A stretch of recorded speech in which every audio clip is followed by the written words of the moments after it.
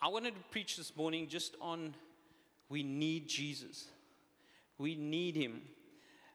And there's sometimes, like we sing the song, I think many of us could have sung that song, God is good. Inwardly, do we really believe that?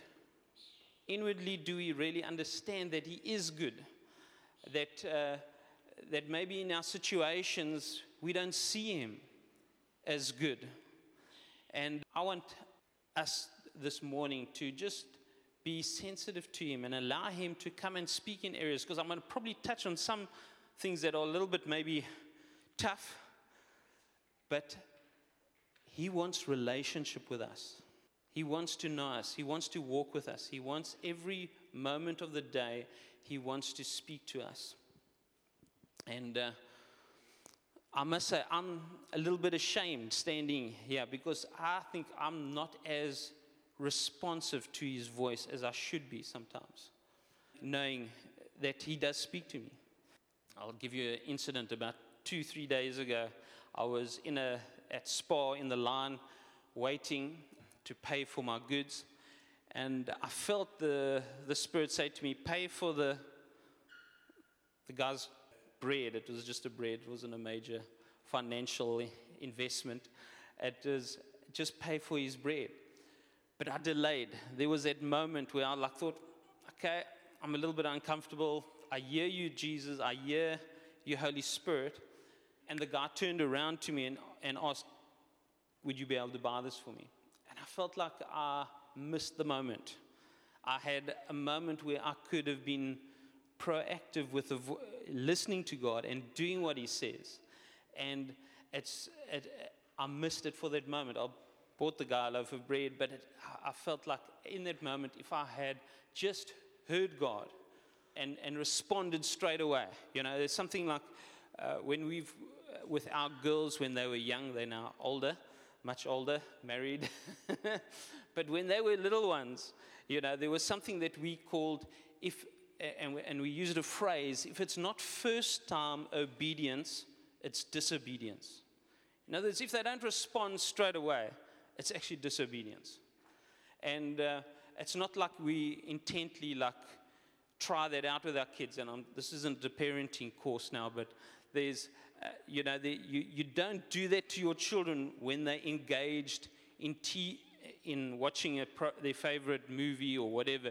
You don't just go and switch off the TV and say, okay, go to bed. You help them. You kind to them. You help them understand in this thing of first time obedience that, babes, 10 minutes time, I'm going to switch off the TV, and you're going to go to bed. And then when I say the words, go to bed, it's immediate. There's a response, and there's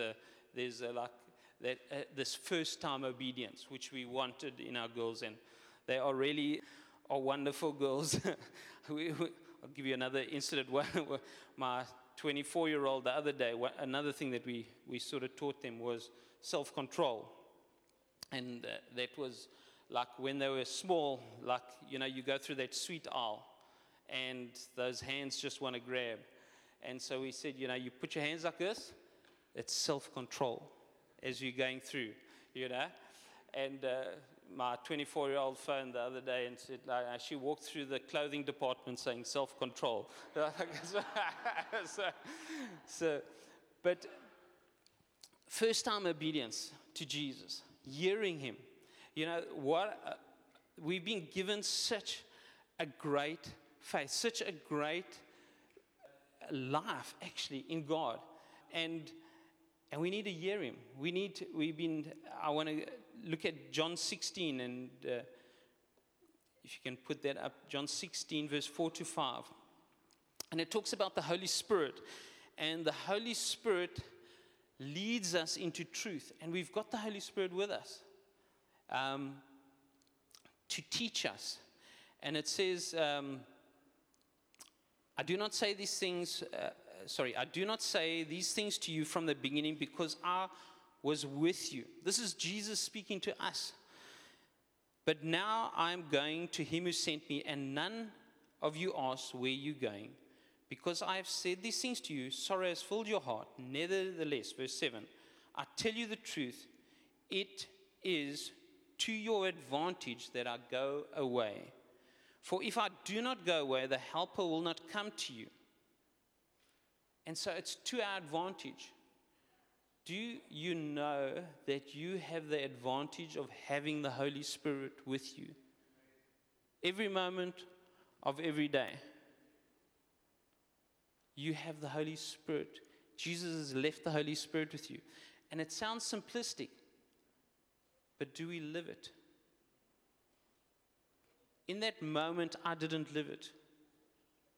I didn't have first-time obedience to Him. I didn't listen to Him immediately. And it says over here, for if I do not go away, the Helper will not come to you. The Holy Spirit is our helper. He helps us in this walk. But if I go, I will send Him to you. And when He comes, He will convict the world of sin and righteousness and judgment. So there's three things over there. Concerning sin, because they do not believe in me. And so like that lady that came and presented that perfume before, she recognized her sin. She recognized that sin. And so what was happening? The Holy Spirit was actually speaking to her. Concerning righteousness, because I go to the Father and you will see me no longer. We've been given the Holy Spirit to not just only convict us of sin, but also of righteousness. Don't you have that voice inside of you speaking to you about actually areas of righteousness? Huh? I do. And sometimes I don't listen. Sometimes it's not first-time obedience. And then he says, concerning judgment, because the ruler of this world is judged. There's going to be a judgment one day. And so there's three aspects. And I wanted us to have this in the back of our mind as we look at this. Because I think that's key of understanding our need for Jesus. If we don't understand the area of sin, if we don't understand the area of righteousness, and if we don't understand the area of judgment, I don't think we're really going to understand our need for Him. Who is this Jesus? I'm going to just drop 3 scriptures because there's just so much. I think I've got like probably 20 minutes left. But I just want to drop 3 things of just who He is so that we can understand. And I'm going to keep it simple because I think we need simple. We need it digested so that we can live it. And it says in Matthew 21, it talks about Mary. It says, she will bear a son and they shall call his name Jesus, for he will save his people from their sins. Jesus saves us. Are we able to sing God is good? If we can see He saves us from our sins. And obviously there's a way, there's repentance, there's a whole lot. Colossians 2 verse 9 says, in Him the whole fullness of deity dwells. What did Jesus say? If you've seen me, you've seen the Father. And so when we look to Jesus, we actually see the Father. This is who Jesus is. I'm giving you just a brief 3 scriptures just to see Jesus. Revelation 19 verse 11 through, it talks about the rider on the white horse. And this, for me, is a scary picture of Jesus. That one day He's going to come. His robes are going to be dripped in blood. And it talks about out of His mouth will come this sword that will devour His enemies. It'll burn up His enemies. You don't have to read it. You can have a read over there. But actually, we need this Jesus. Jesus is He was the Lamb that paid the price, but He's coming back as a king, and He wants relationship with us. He wants to commune with us. He wants to show us who He is. There's in Ephesians 2, verse 8 and 9, it says, "For by grace you have been saved, and it is not your own doing, it is a gift of God." And so sometimes we can think, this, look at how good I am. I've accomplished these things in my life. I've done this good. But actually, we don't understand the grace of God that has come into our lives. His ability to change us. His ability to transform us. It's actually His grace in our lives. And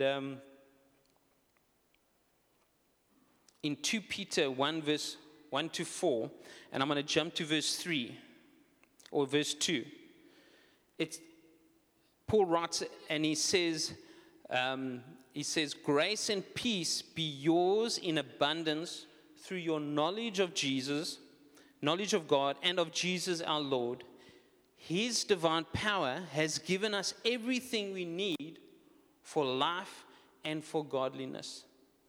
You want to know how you can live this life? How you can? It's only through Jesus. It's only His. It's His divine power. It's His grace working in our lives that we may participate in this divine nature that God's called each one of us to live in. Paul writes, he didn't have things going well in his life. And many of us can identify with. There's some stuff that, shakes our world in a sense. There's some stuff, maybe there's a, I had a pulmonary embolism some time back, but it's like, it jolts you into like, wow, I nearly died there. I was in ICU, there was, and there's many things that we are faced with in our lives. But are we able to see God is good? Are we able to still pour out that ointment, or that perfume upon Him, and say, "You are good"?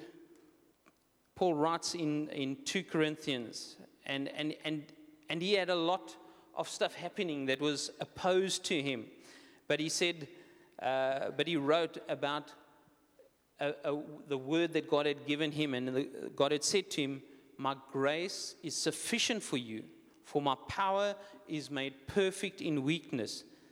Therefore, I'll boast all the more gladly of my weakness, so that the power of Christ may rest upon me. For the sake of Christ, then I am content with weakness, insults, hardships, persecutions, and calamities. For when I am weak, I am strong." And so, yes, Paul, he's facing all these hardships, yet he's understanding and feeling the power of God flowing through him. He's feeling the grace of God in his life. Have you ever seen someone that loves the Lord, but you see there's something about God's presence on them, even though they're going through a hard time? Have you seen that? Huh? There's something about them relying on the grace of God for their life. The world's not upside down, but in a sense it could be. But yet inside there's this calmness, there's this trusting of God, there's the presence of God. And sometimes we quite easily say, "It's too hard for me." Isn't that so? It's like this, this marriage is too hard. I don't know if I'm going to be able to pull through. Maybe the pressure at work is just too great. I don't know how to do it. Or maybe it's an area of sin. I can't get this. I can't get breakthrough on this. I can't win this battle. And so God's not deep inside of me. I'm thinking like, okay, God's not really that great. Or He's not great enough to deal with this area in my life. And He wants to. But yet Paul experienced God's grace, and he experienced His power. And yet He's actually calling to each one of us to live in that place of experiencing His power and His grace to change us. You know that there's, and I wanted to just touch on 5 things where I feel like this area we can stop the grace of God. on our lives, where we can not experience His grace. And so I wanted to give us tools actually this morning to help us walk out of that, to actually understand, and experience God's grace and His power. That when we're thinking, I'm not going to make it through this, I'm not, this is too tough, I can't get breakthrough on this area in my life. There's possibly some things that we are not allowing the grace of God into. And the scripture's clear. It talks about those, who are, and let's maybe just go there before I go, in James 4, and verse 6. He gives us more grace. Okay. God opposes the proud, but He gives grace to the humble. You all know that scripture. You've heard that scripture. But do we recognize that if we don't experience God's grace, what are we experiencing? We probably experience His opposition. We probably experience Him wanting to discipline us, but we resisting it. We are resisting Him, and so He's resisting us. And so I've got 5 things here I want to touch on. As the Holy Spirit speaks to us, remember we said it talked about sin, righteousness, and judgment. When the Holy Spirit speaks to us, there's got to be that conviction in our lives. And so are we listening to the Holy Spirit? Because I want to sharpen our tools on hearing Him, because He wants to do us good. We want to be those that are able to say, God is good. We want to be those that are able to come to the front and say, God, You are good. You've done this in my life. You've changed. You've brought victory in this area. And so the first thing, I think, is what we call mischaracterizing God. And so we've got this made-up picture of who God is. And maybe it's what we've experienced in church environment, or maybe it's what we've seen on the internet as we search through who God is, But we haven't gone into the Word of God. We haven't allowed the Word into us. And so we sometimes if we're not reading the Word of God, there's no ways we're going to be able to know who God is. We're not going to be able to know His character. We're not going to be able to know who He is, how much He loves us, how much He wants to walk with us and lead us. And so we've got this made-up picture. And so, we need to get into the Word, number one. If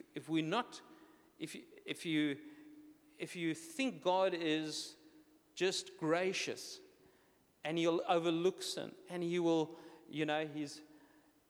there's a good possibility you've characterized God wrong. Number two, by misunderstanding our character. Sometimes we believe we are too holy, and that we've been forgiven of our sins, and so we don't have to repent of any sins anymore. We just forgiven, and we just carry on. We lose connection with Jesus, lose connection with His head. Or we believe that we're so gifted by God that it's almost though these achievements or this gifting that God has given me is by my own achievement. And so we've got to understand our character. This is our character. We easily deceive ourselves. But understanding, as long as I'm in this body, there is a possibility of me sinning. I don't want to sin willfully, but I might mess up. Or I might even sin willfully, which is something else we'll touch on. But there needs to be something inside of our heart that we so want to please Him. We so want to do what He wants, that we are listening to Him. That we understand our character. We understand this character, I need Him. And for that, I want to be quick. When I misunderstand Him, when I don't do what He's asked of me, to be quick to come and say sorry, because He's a good Father. He loves us. He wants to be with us. The third one is by practicing unforgiveness. We practice unforgiveness, and it's said sometimes we are never as holy and godly than when we do forgive. But then on the opposite scale, we're never as ungodly if we don't forgive. And this is Jesus' call for us to walk in forgiveness. And if we, like that lady presenting that perfume, we'll understand that I've got to forgive much. I've been forgiven much, I've got to forgive much. Then we come back to the presumptuous sin, number 4. It's a presumption.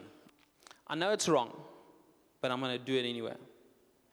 And in your mind, you think like, okay, I'll pray to God afterwards.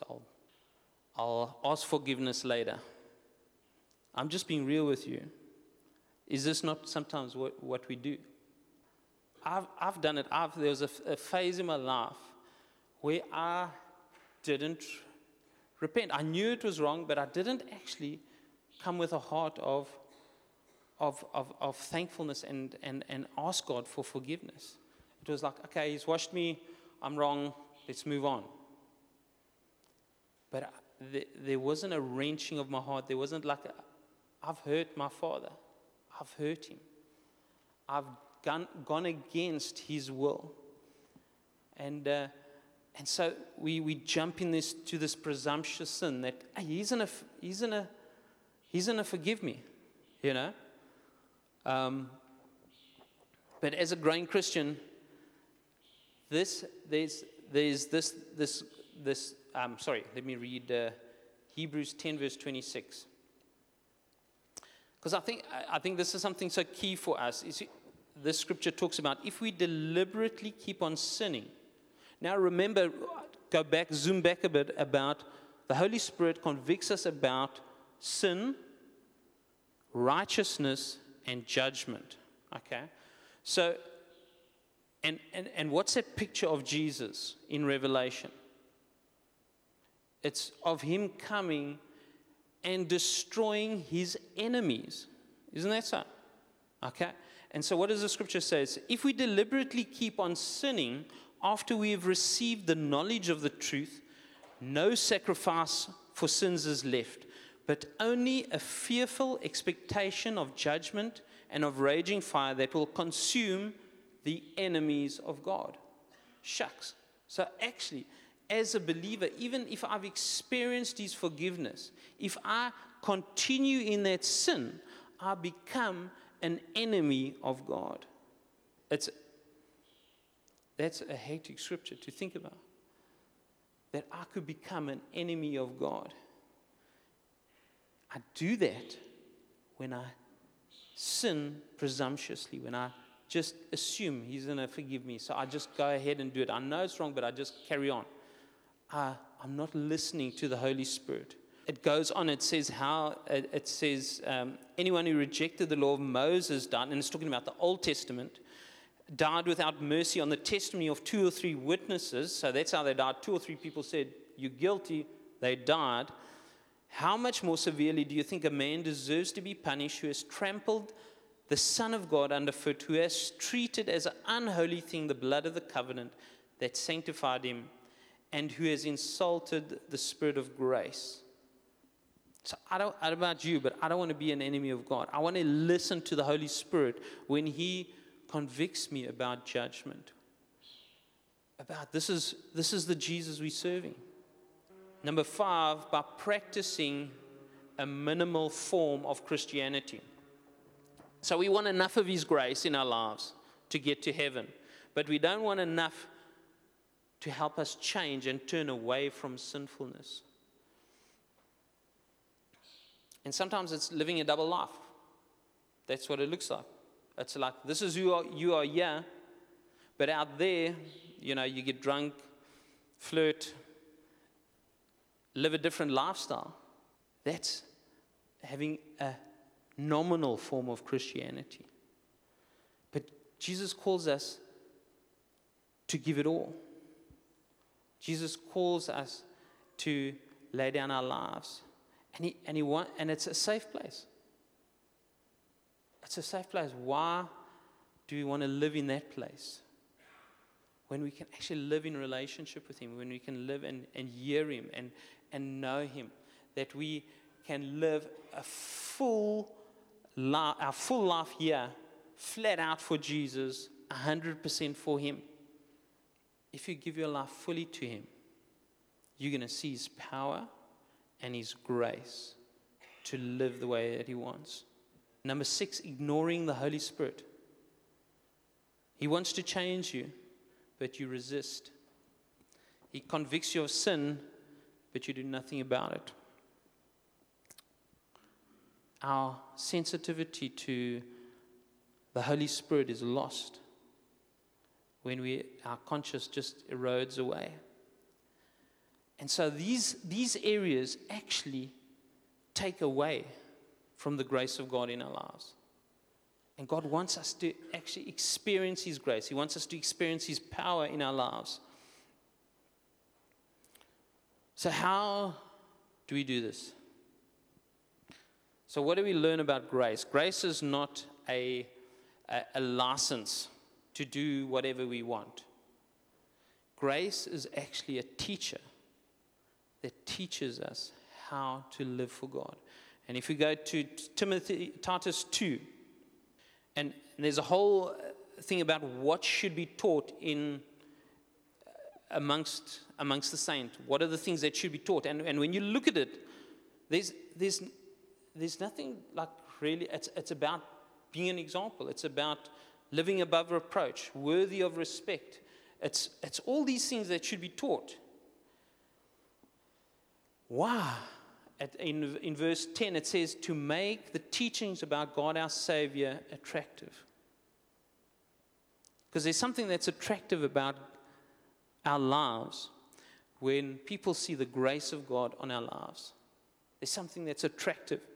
And so in verse 11, it says, for the grace of God that brings salvation has appeared to all men. Talking about Jesus. It teaches us to say no to ungodliness and worldly passions and to live self-controlled, upright, and godly lives in this present age while we wait for the hope. In other words, when Jesus is coming, we're waiting for that hope. But there's an enabling. There's a grace that's imparted to be able to conquer those things. When you think, shucks, I can't get out of this thing. I can't get out of... How do I deal with the way that I respond? Or how do I deal with this area of sin in my life that I can't seem to get victory on? The grace of God. The grace of God, if you're going to position yourself, you're going to experience His power to overcome those areas. You're going to experience Him and His grace coming in. You're going to experience His relationship. There's going to be a joy, a excitement about actually, and a thankfulness that rises up inside of us as we see Him work and we see His grace enable us and work in our lives. In 1 Corinthians 8, this for me is a wonderful scripture, but it's talking about food sacrificed to idols and how, there was a bit of in the Corinthian church, how some were thinking this is like legalistic, and that some were like, you've got to do this. If you're a believer, you can't eat that meat that's come from, the sacrifice for idols, because in that time, what they did was like a third was given was sacrificed. They brought an animal. A third of the meat was given to be burnt as a sacrifice to some god. a third was given to that priest or whatever, and a third was then given back to the person, and that was either sold in a meat market or taken and eaten, and so there was a lot of this happening around. He writes to them about this, and actually it's talk, and he doesn't come in because at one stage there was a law passed before where in another town where they said that actually, all Gentiles that come in it will be good if you abstain from meat, But yet now it's like it's fine to eat this meat. So there was a bit of confusion. And for me, like when Paul writes, he's actually bringing them to understand the more important thing of actually not making your brother stumble in that area. And he brings this thing in about understanding who God is. And he says over here, there are many so-called gods, both in heaven and on earth, verse 5, on earth. But some people actually worship many gods, many lords. But for us, there is one God, the Father, by whom all things were created, and for whom we live. And that's us. We know that God has created all things. The Father has created all things, and this is who we live for. We live for Him. But then he says over here, there is one Lord, Jesus Christ, through whom all things were created. Through whom all things were created, and through whom we live. There's a place of living through Jesus, through what Jesus has done, if we're going to listen to His Holy Spirit, if we're going to hear Him, we're going to be able to live the life. And he says over here, however, not all believers know this. It's like, oh wow, okay. There's a place for us to walk with Jesus where we are living through Him, where we're listening to Him, where we are sensitive to Him, where we're allowing Him in. We're not just saying those, I live for God, but we're actually allowing Him to work in our lives and actually transform us. And it says that through whom we live. There's a place of life that Jesus has for us. But we're not going to move into that unless we're hearing His Holy Spirit, who brings conviction on sin, on righteousness and judgment. And so if we understand our need for Him, I need Him. I needed Him in that grocery store.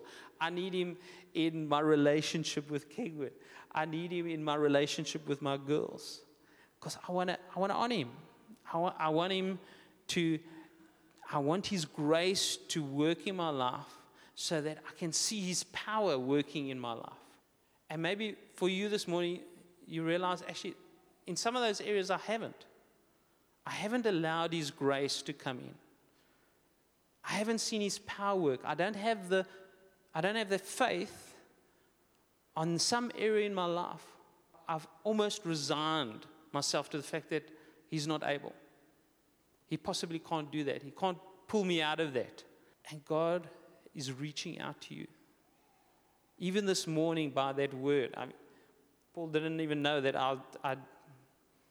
this is what I was going to preach, but he brought that word, and it's actually Jesus' word to us. He wants us. There's a recognition of us, and there's a recognition of who He is, and there's a presentation of ourselves before Him. And I want to challenge you this morning. I want to challenge you to risk with God. It's no risk at all, to tell you the truth, because He's faithful. He's able to do it.